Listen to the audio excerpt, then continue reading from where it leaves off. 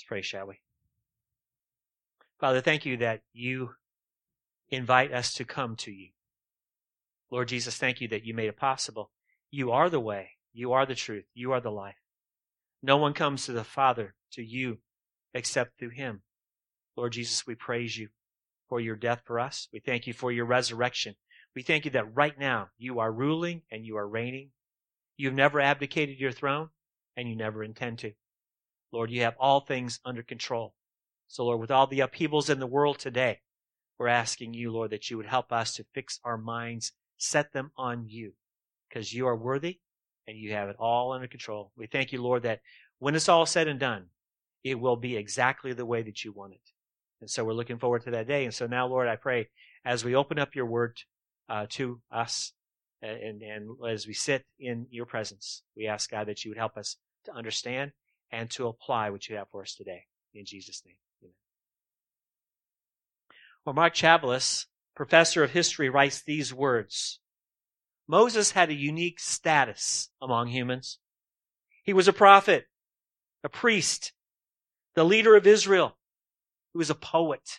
He was a miracle worker, the hero of the Exodus, mediator between God and people, a writer and an interpreter of God's words, and the founder of Israel's religious practices and political administration. Chabalis goes on to say, Moses is mentioned almost 800 times in the Bible. Isn't it amazing? How many times? In various places in the Old Testament, Moses is described primarily as a man of God and a servant of the Lord. Well, that's a lot to put on a tombstone. If you can find the tombstone. See, because Scripture says that God buried him without a trace. Now, I wanted to begin our time in God's Word today in as positive a light as possible because we're going to talk about death. Something that we don't like to talk about. But it reminds us, though, of what we are all going to encounter at some point. Barring a miracle, every one of us will die. That's the reality. And we're all going to experience what even Moses, as great of a man as he was, he experienced also. Anybody who has experienced the loss of a loved one, we know the pain that it causes. It's a sad time. And for weeks and months and even years afterward, grief is a continual companion, isn't it? It's painful. There's a hole in the heart that doesn't quite go away. Now, it's true in personal relationships. But in Moses' case, and also Israel, death is the same way as well.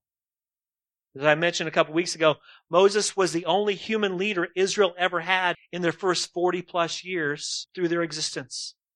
And if you lived through the Exodus and then you were able to see Moses pass off the scene, how many profound memories would you have had of this man of God?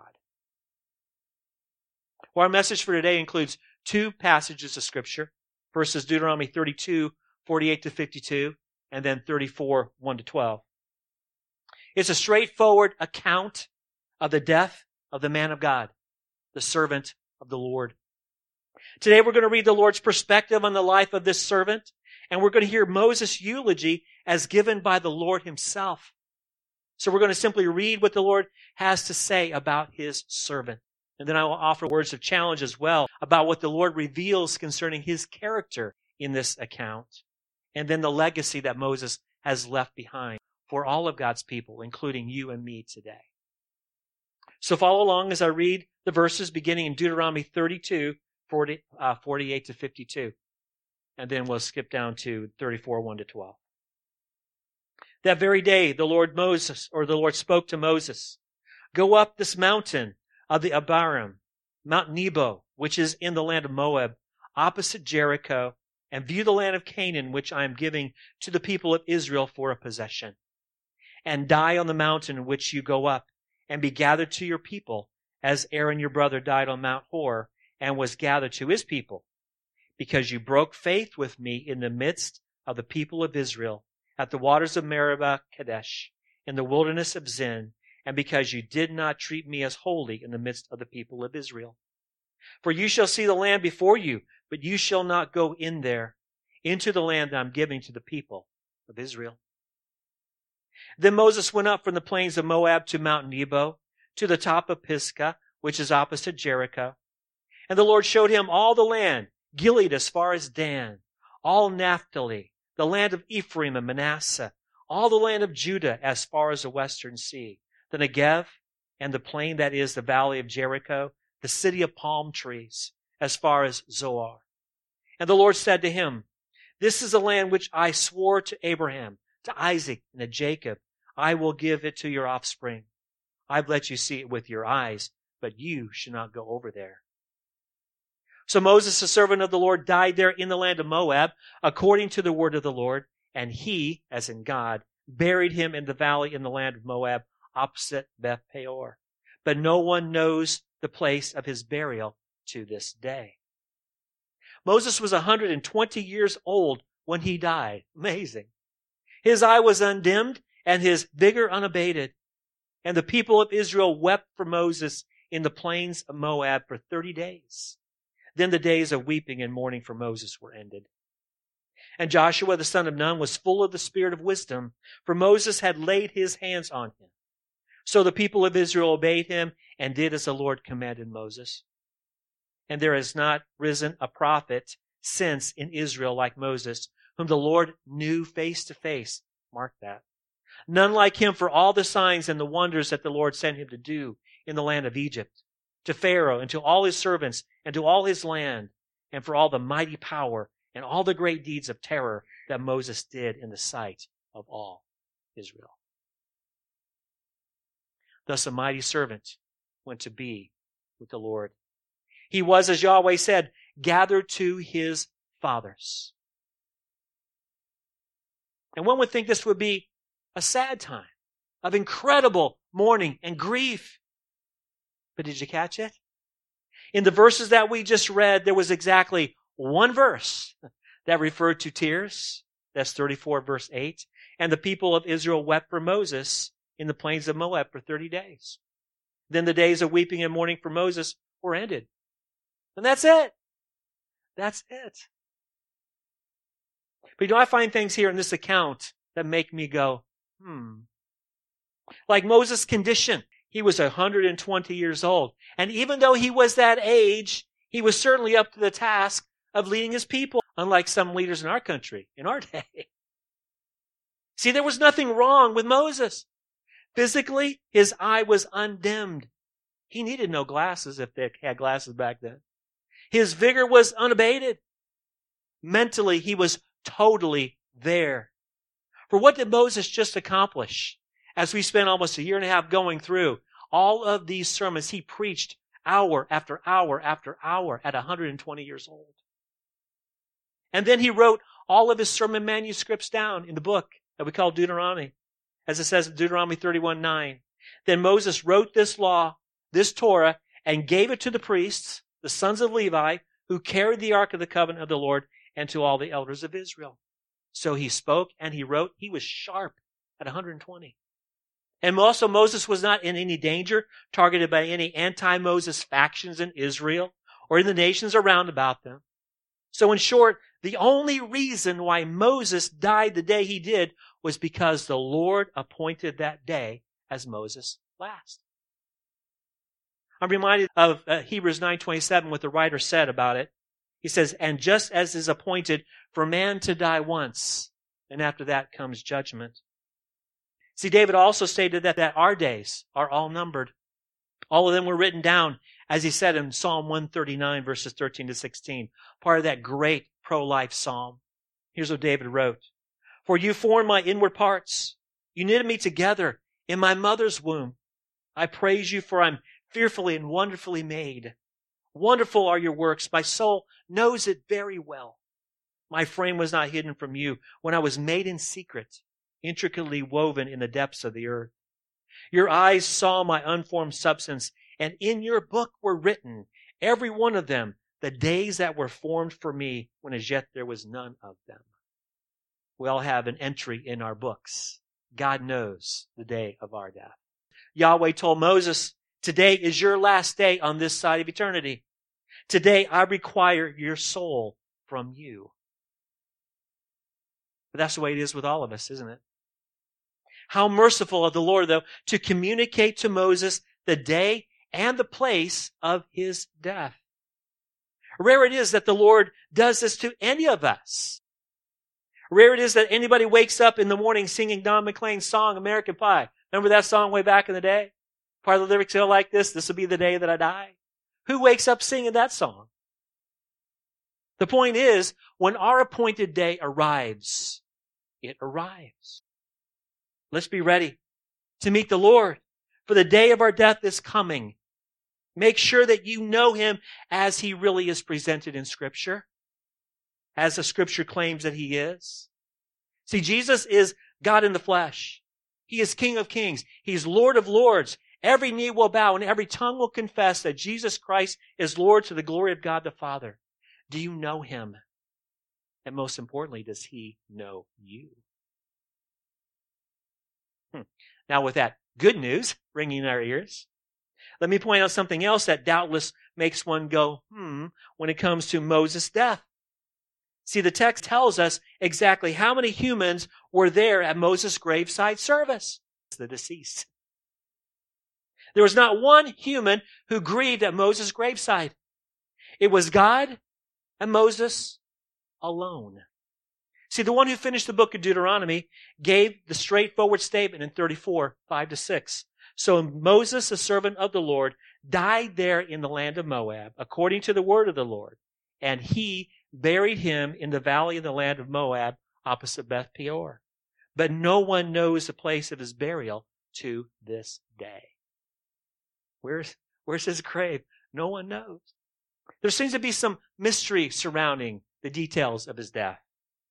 But theories abound, believe me. I spent a lot of time doing the research. They're all over the map on this. But let me give you just one detail among many, and it happens to be an inspired detail.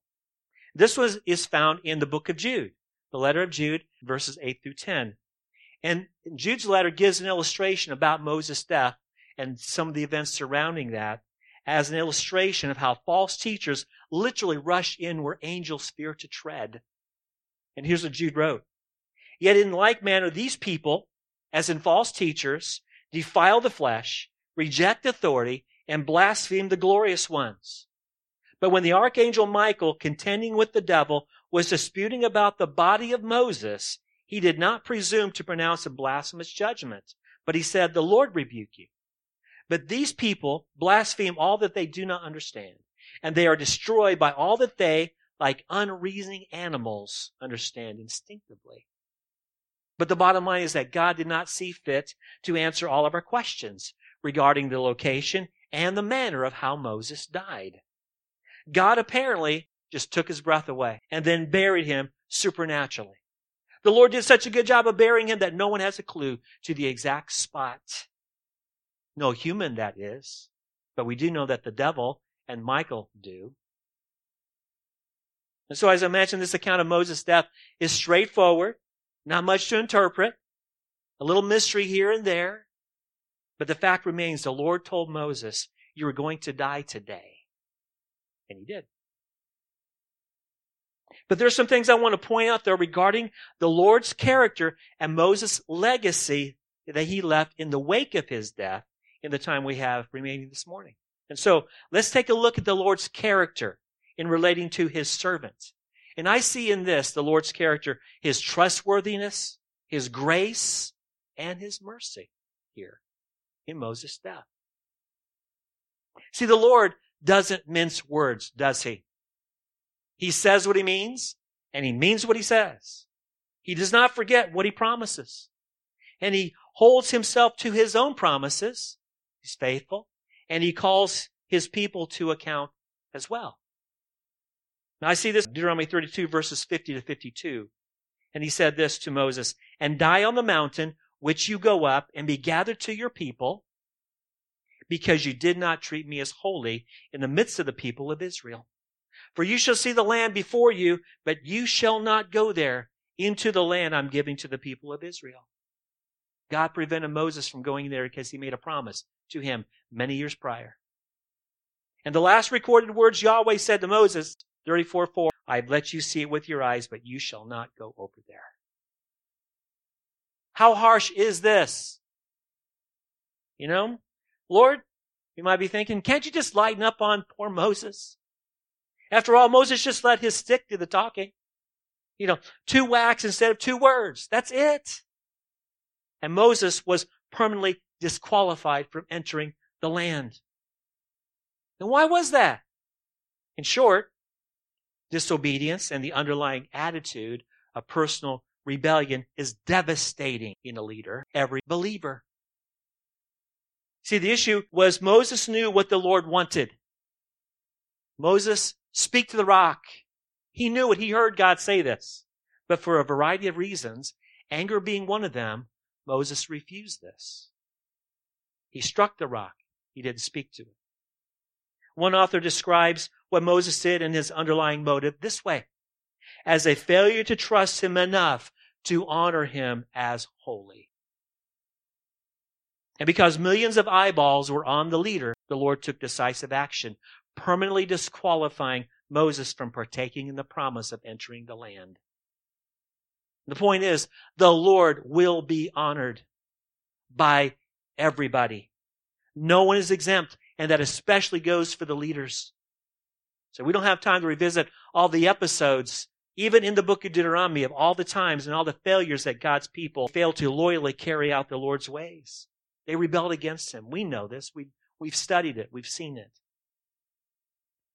But in our day, we think about how many churches, how many pastors where sin is running rampant, especially among the leaders. Again, we don't have time to even list all those who've been compromised. And I would tell you, as your pastor, the only thing I have to offer you is my integrity. The day I begin to live a double life is the day that I need to find another line of work. See, as far as I'm concerned, if I start doing that, I'm done. Because once integrity in a pastor is compromised, it's almost impossible to regain. Would you agree with this? That's why I implore you to pray for me. Pray that God would save me from myself, because compromise is so easy to do. So let me just say a brief word about the Lord's faithfulness in keeping his word on a positive note. We just saw how the Lord promised Moses that he would not enter the land, because when the Lord makes a promise, he keeps it. He keeps his word. Just like his offer of salvation. See, he promises salvation now and forever to those who are in Christ. And that's why Paul told the Corinthians in his second letter, in chapter 1, verse 20, for all the promises of God find their yes in him. That's why it is through him that we utter our amen to God for his glory. But now even fallen leaders can be restored. It's true. We can praise the Lord for that. And the good news is that the Lord demonstrated his grace and mercy to Moses.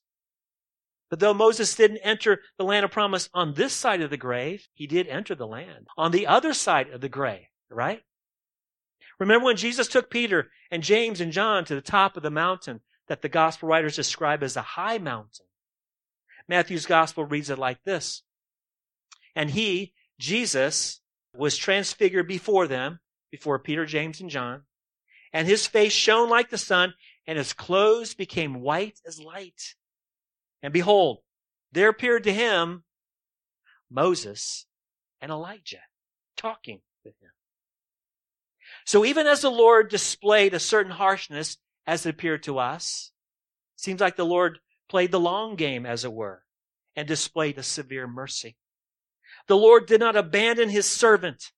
The Lord was indeed patient and so very kind to Moses. And that's such good news for us, isn't it?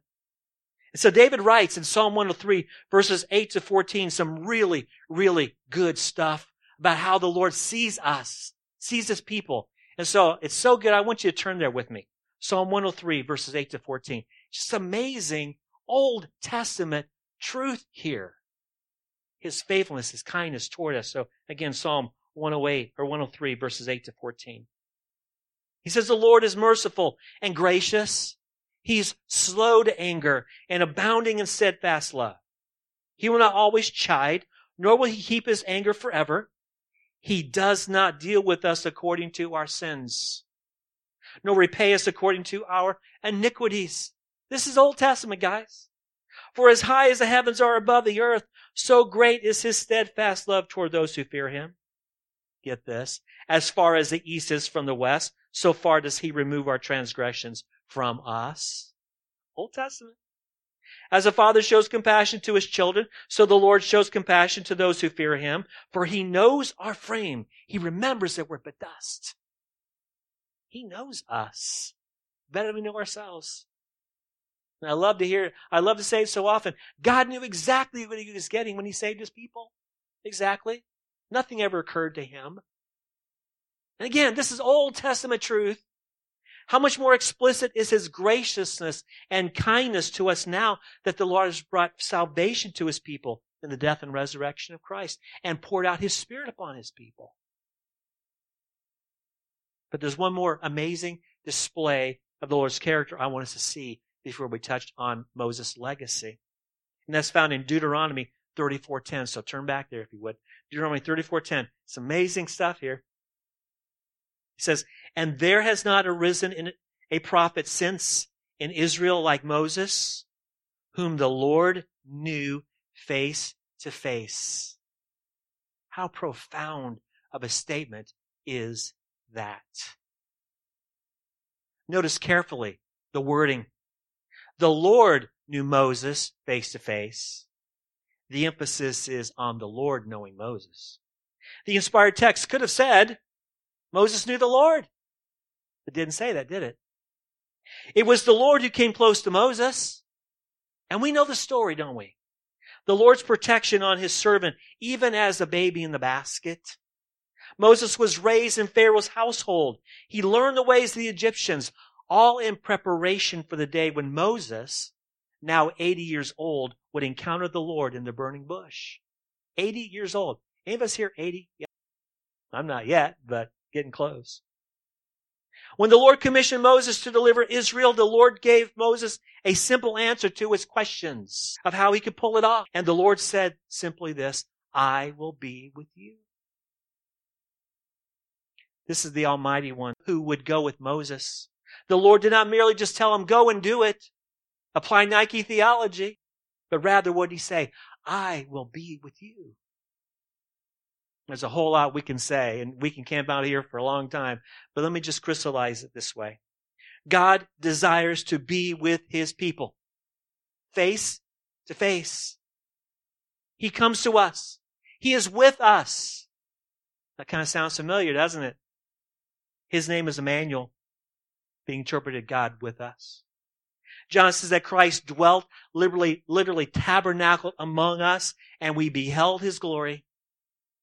You know, I don't think it's a random thing, though, that we're finishing up our time in Deuteronomy, where we read that the Lord knew Moses face to face, as we are getting ready to once again hear the Advent story about God with us.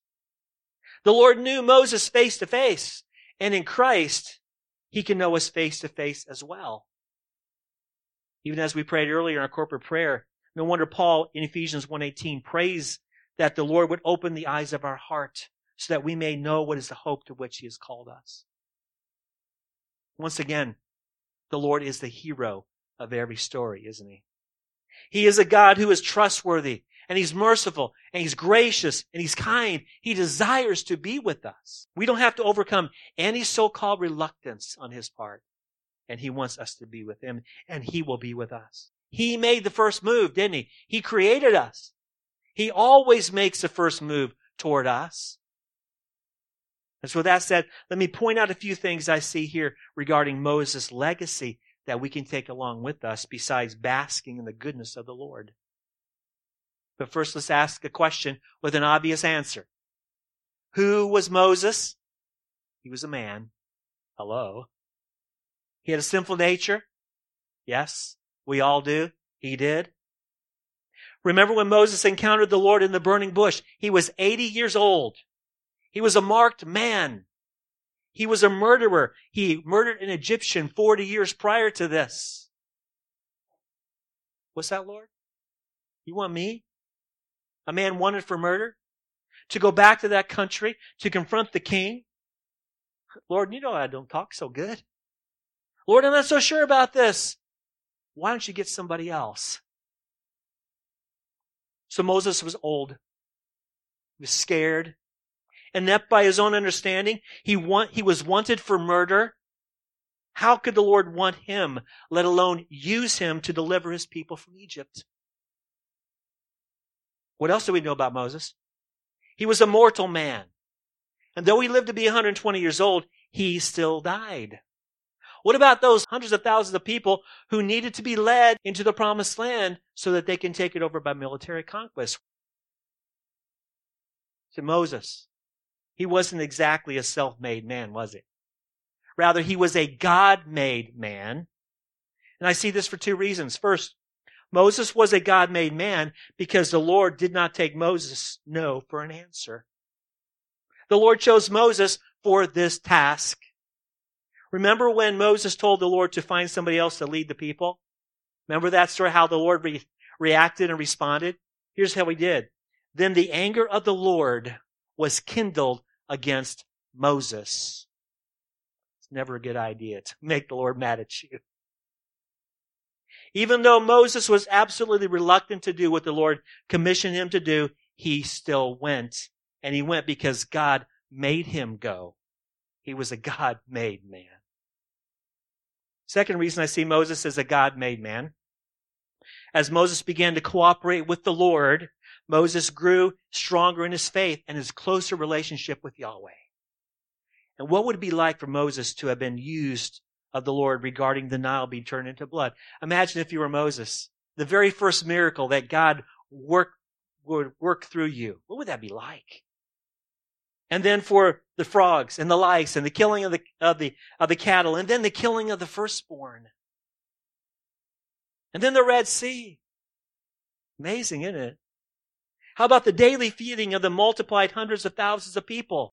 In short, the Lord deliberately put Moses in countless situations so that Yahweh could make Moses into the man that he wanted him to be. And then the day came, and Moses requested of the Lord, show me your glory. This was the highest of the heights of this man of God, this prophet. I mean, how much higher can a mortal man go after this experience? No wonder the Lord knew Moses face to face. See, Moses was a God-made man. Moses was a mortal man. So what else can we say about the legacy he's left behind? First, no one is indispensable. No one indispensable. See, if Moses was irreplaceable in the absolute sense, the Lord would have caused him to remain. Remember what his physical and mental condition was on the day that God took his life. His eye was not dimmed. His vigor was not abated. His mind was sharp as a tack. He gave him divine instruction on the last day of his life. Talk about no retirement. His ministry lasted for 40 years. But even as Moses, as great of a man and powerful man as he was, he still needed a replacement. Who was that replacement? It was Joshua. In the absolute sense, who was Joshua? Nobody special. Just a man. Just a man. What made him qualified to be that man? According to Deuteronomy 34:9, he was full of the spirit of wisdom, for Moses laid his hand on him. It was a spirit that transformed Joshua. Joshua was nobody, just like Moses. The second aspect of Moses' legacy is, though no one is indispensable, every person is unique, one of a kind. As I mentioned, the Lord would not take no for an answer when he called Moses to the task of delivering Israel from Egypt. God called Moses to a special task. So what can we make of this? First, God calls all to salvation, but not everybody responds. Isn't that true? It's not God's will that anybody perish, but he will not override our will. Christ died for all sin. He was raised as King of Kings and Lord of Lords. He is Lord of all, and he is Lord over all. And we all have a choice. Will we be reconciled to the King, or will we live in rebellion against him? It's really as simple as that. But the Lord is on a rescue mission, isn't he? For our own good, though, God could have caused everyone to be rescued, regardless of whether we wanted to be rescued or not. Isn't that true? He could have said, hey, everybody's coming to heaven with me. Everybody's going to be rescued. You know what's that's called, right? That's called universalism. That's called baloney. See, that's not the way the Lord set it up with people who have a free will. He's given all of us that. So the Lord calls all people to salvation, but not all will respond. However, the Lord has made every one of us unique. We all have unique gifts, all unique talents, abilities, capacities, resources. You name it, this is what we all have individually. And for all of us as followers of Christ, that translates into this. Some followers will have a huge platform of ministry to impact the world in great, great ways. Millions of people will be able to hear the gospel. Think Billy Graham, for example. Some will be like Moses, whom God will compel into ministry because God has his hand on that person. God will not take no for an answer with that person. But that's only some. It's only a few like that. And though all of us are unique, that does not mean that all of us will have equal impact in the world. See, Jesus had 12 apostles, didn't he? He didn't have millions of apostles. He had 12. And he even lost one along the way, didn't he? There was only enough room for one Moses, one Joshua, one David. And regardless of what one thinks about the eminent philosopher Bill Cosby, sometimes he said some pretty good things. He said this, if everybody was in the parade, then who would be on the sidewalk clapping and cheering? So if there can be only relatively few in the body of Christ who are highly visible, what about the rest of us? Is there a place for us? Absolutely. See, we need to learn to serve the Lord in obscurity, where nobody's watching or very few people are watching. Obscurity is the name of the game here. We're to be loyal to the Lord whether the influence goes out to the mass of millions and millions of people on 6 continents or it's just a small circle of friends and family members. Because indeed the issue is loyalty, isn't it? It's not so much the extent of the impact. That goes counterculture in our church world today, doesn't it? Because everybody's saying, do great things for God. But what about being loyal to your friends and family where you are? So let me give you 3 principles which are fairly self-explanatory. We just walk through them real quick here. First is Ecclesiastes 9:10. It says, whatever your hand finds to do, do it with all your might, for there is no work or thought or knowledge or wisdom in Sheol to which you are going. In other words, we all have a shelf life. One day we're all going to be out of here. And then when we're done here, our work is done too. I really like the words written by an anonymous hand. Only one life will soon be passed. Only what's done for Christ will last. See, we're not promised tomorrow, are we? We're only promised today. So let's serve him today with who we are and how much we have in all of ourselves. Second one is in 1 Corinthians 10:31. So whatever, Paul says, whatever you eat or drink or whatever you do, do all to the glory of God.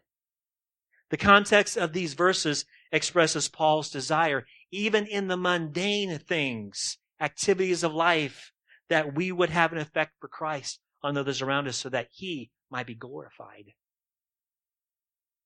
And third is 1 Timothy 2:1-4.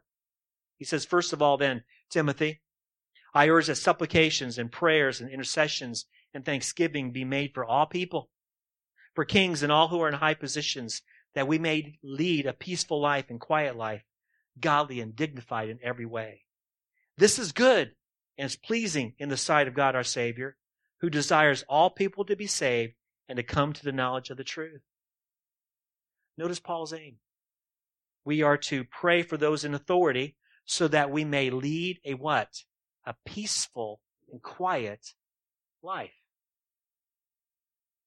This does not mean that we just kind of live our life off in the corner where it's just Jesus and me. No, we're not talking about that.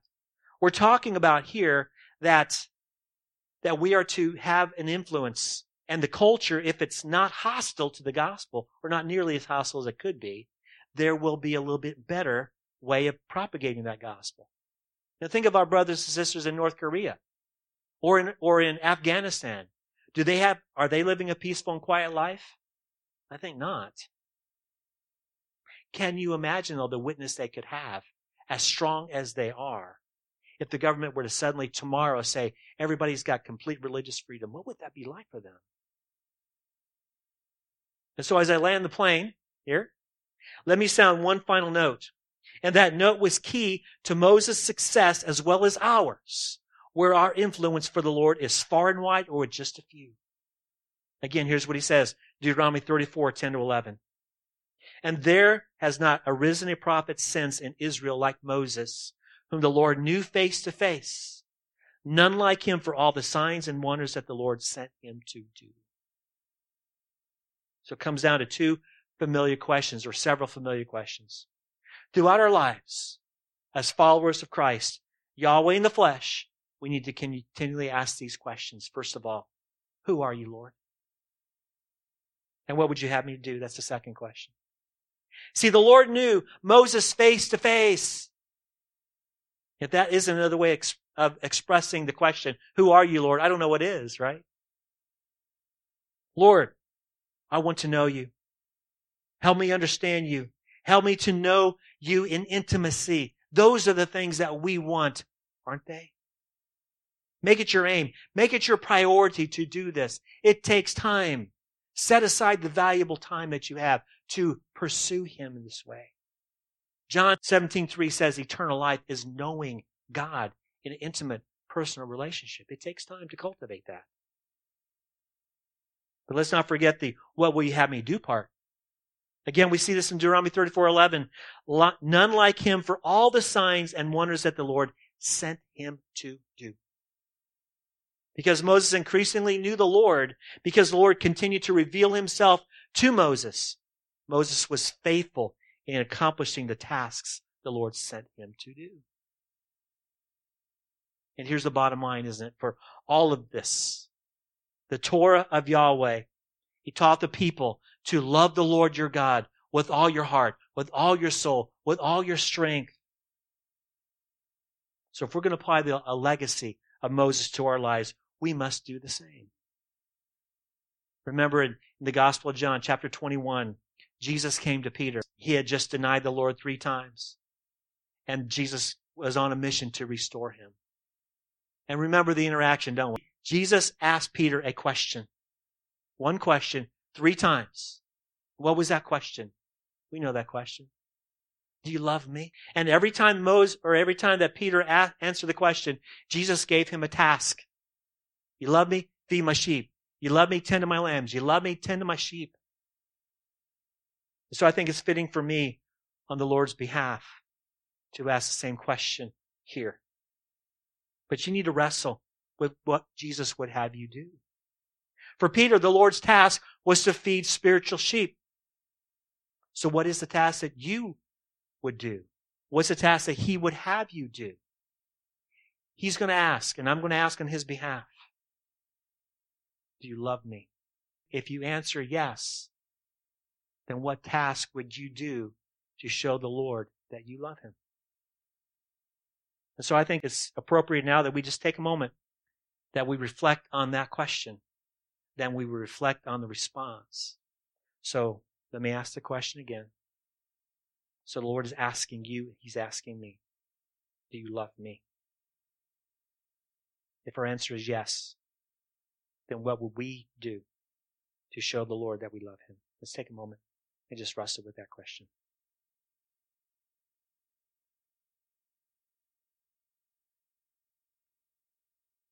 Lord, in this holy moment, as you shared so many times with your disciples, especially in the upper room, you told them over and over again in so many different ways. You called upon them to love you. And you told them, Lord, that if they loved you, then they would keep the commandments. This is how we prove that we love you. And Lord, here, Mechanicsville, 2022, you're asking us the same thing. You've never wavered in your questions. You've never wavered in your challenge. You've never wavered in the demands that you make upon your followers. Lord, you never told your followers to do anything that you were unwilling to do yourself. Lord, you went to the cross. And you're telling us the same thing. We have to deny ourselves. We have to pick up our crosses. We have to follow you.